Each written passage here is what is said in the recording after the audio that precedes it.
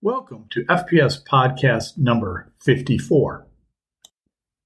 September 2023 in Las Vegas, Nevada. I recorded this with Jeffrey White and Randy Shelby. Randy just came over from DCMA and is now a part of the J.A. White & Associates family. And we're going to discuss a little bit about his experience at DCMA, as well as some other interesting topics with Jeff and Randy. So please sit back, listen, and enjoy this podcast.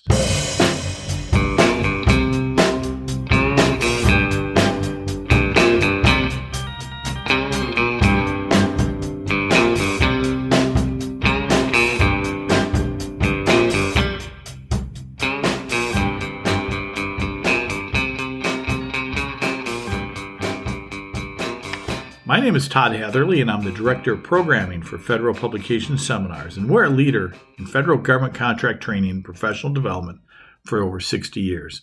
And every year, Federal Publication Seminars trains thousands of businesses, federal agencies, and individuals on the legal, regulatory, compliance, and accounting nuances found in the federal regulations through nationwide classroom, online, and in-house sessions.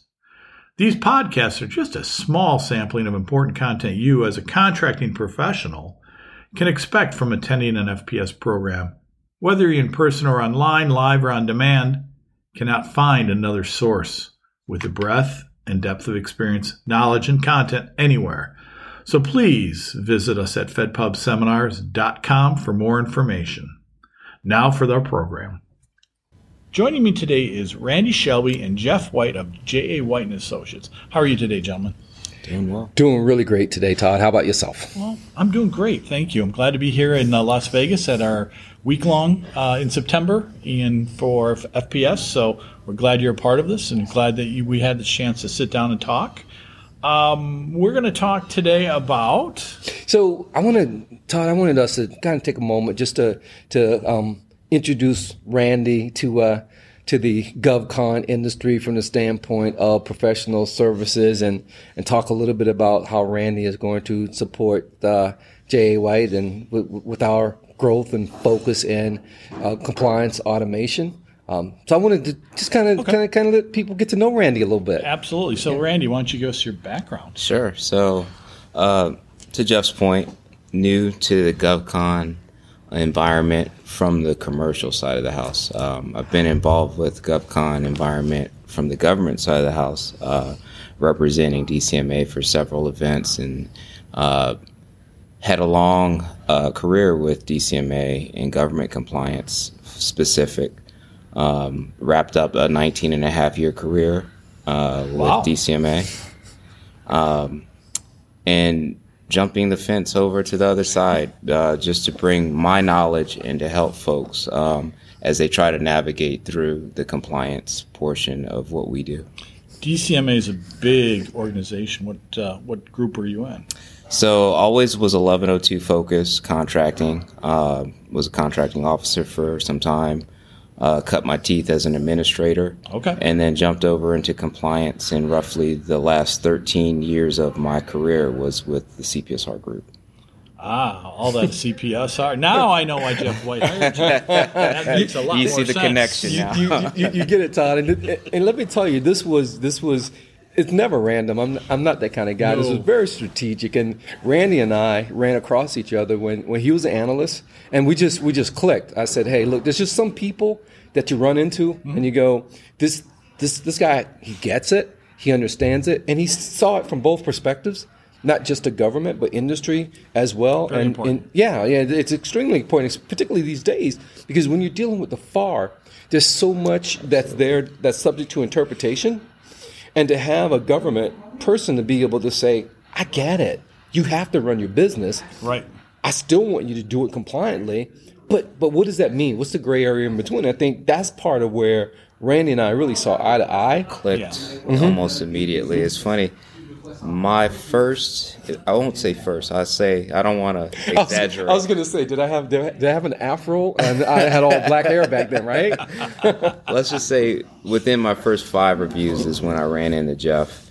And like you said, we clicked almost immediately. We had discussions, sidebars oftentimes. kind of expressing what our ideologies were about certain topics. And to Jeff's point, we saw eye to eye on a lot of things. Yeah. Wonderful. So you're bringing the real understanding, working knowledge of what DCMA has been up to and what they're doing and the experience that you have to JAY. Absolutely. So we like to call it a peek behind the curtain. Yeah. Oh, absolutely. Yeah. And so to that point, within the last few years of my career, I was very focused on trying to shape in what made sense from a doing perspective. So I brought to my leadership during my time with DCMA the end user experience. And so in crafting new policies and crafting tools, I always had my folks and their best intentions in my mind, and making them the most efficient at doing the job and trying to cut some of that impression of the government being filled with red tape out of the CPSR environment. Interesting. So what was your biggest accomplishment? So that one would be very easy. I co-authored with the director of the CPSR group the processes of which they, I keep saying we. I need to remember I jumped the fence. In which DCMA does every CPSR. So from the standpoint of changing how findings are dispositioned and moving that process forward in the process, and being more proactive and allowing contractors more grace to adjust and make the changes that they need to make and not be so punitive in the process. You may want to ask. You may start that over. You might not want to answer this question, but what have you seen over and over the contract industry doing wrong in the CPSR? So that's an easy one. I don't think that, and this is what pushed me into trying to change the mindset on the government side of the house. When I went into facilities, I didn't see contractors trying to cheat the government. I didn't see contractors trying to do things the wrong way. What I saw is maybe a misunderstanding of regulation, misunderstanding of verbiage within that regulation, and then a failure to document and tell the story of what they actually did.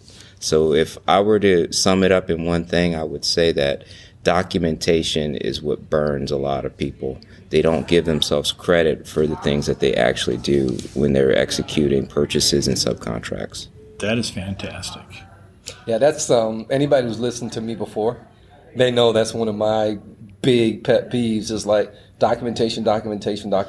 You know, your procurement process, and we'll show it in terms of how you can do it from an automated perspective. Absolutely. And you can just never tell that story enough. Right. Maybe you should have a class on how to document things.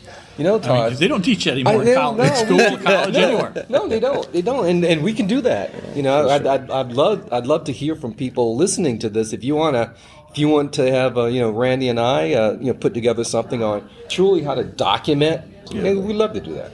That'd be great, because there's a lot of things that are just junk, and you really don't need to document. But there's a lot of things that are, in read between the lines, right? So there's a lot of things that you need to keep in a file. You need to have that could be something big down the road that could bite you or help you out. Absolutely. What's interesting when it comes to that kind of thing, I'm an ex-buyer, subcontract administrator, all that was on the government side. When you're in the midst of the battle, Absolutely. You know what's going on. Absolutely. As a buyer, I see it all. 3 years later, when an auditor comes it's to take, it's like, well, the buyers hit the lottery and gone.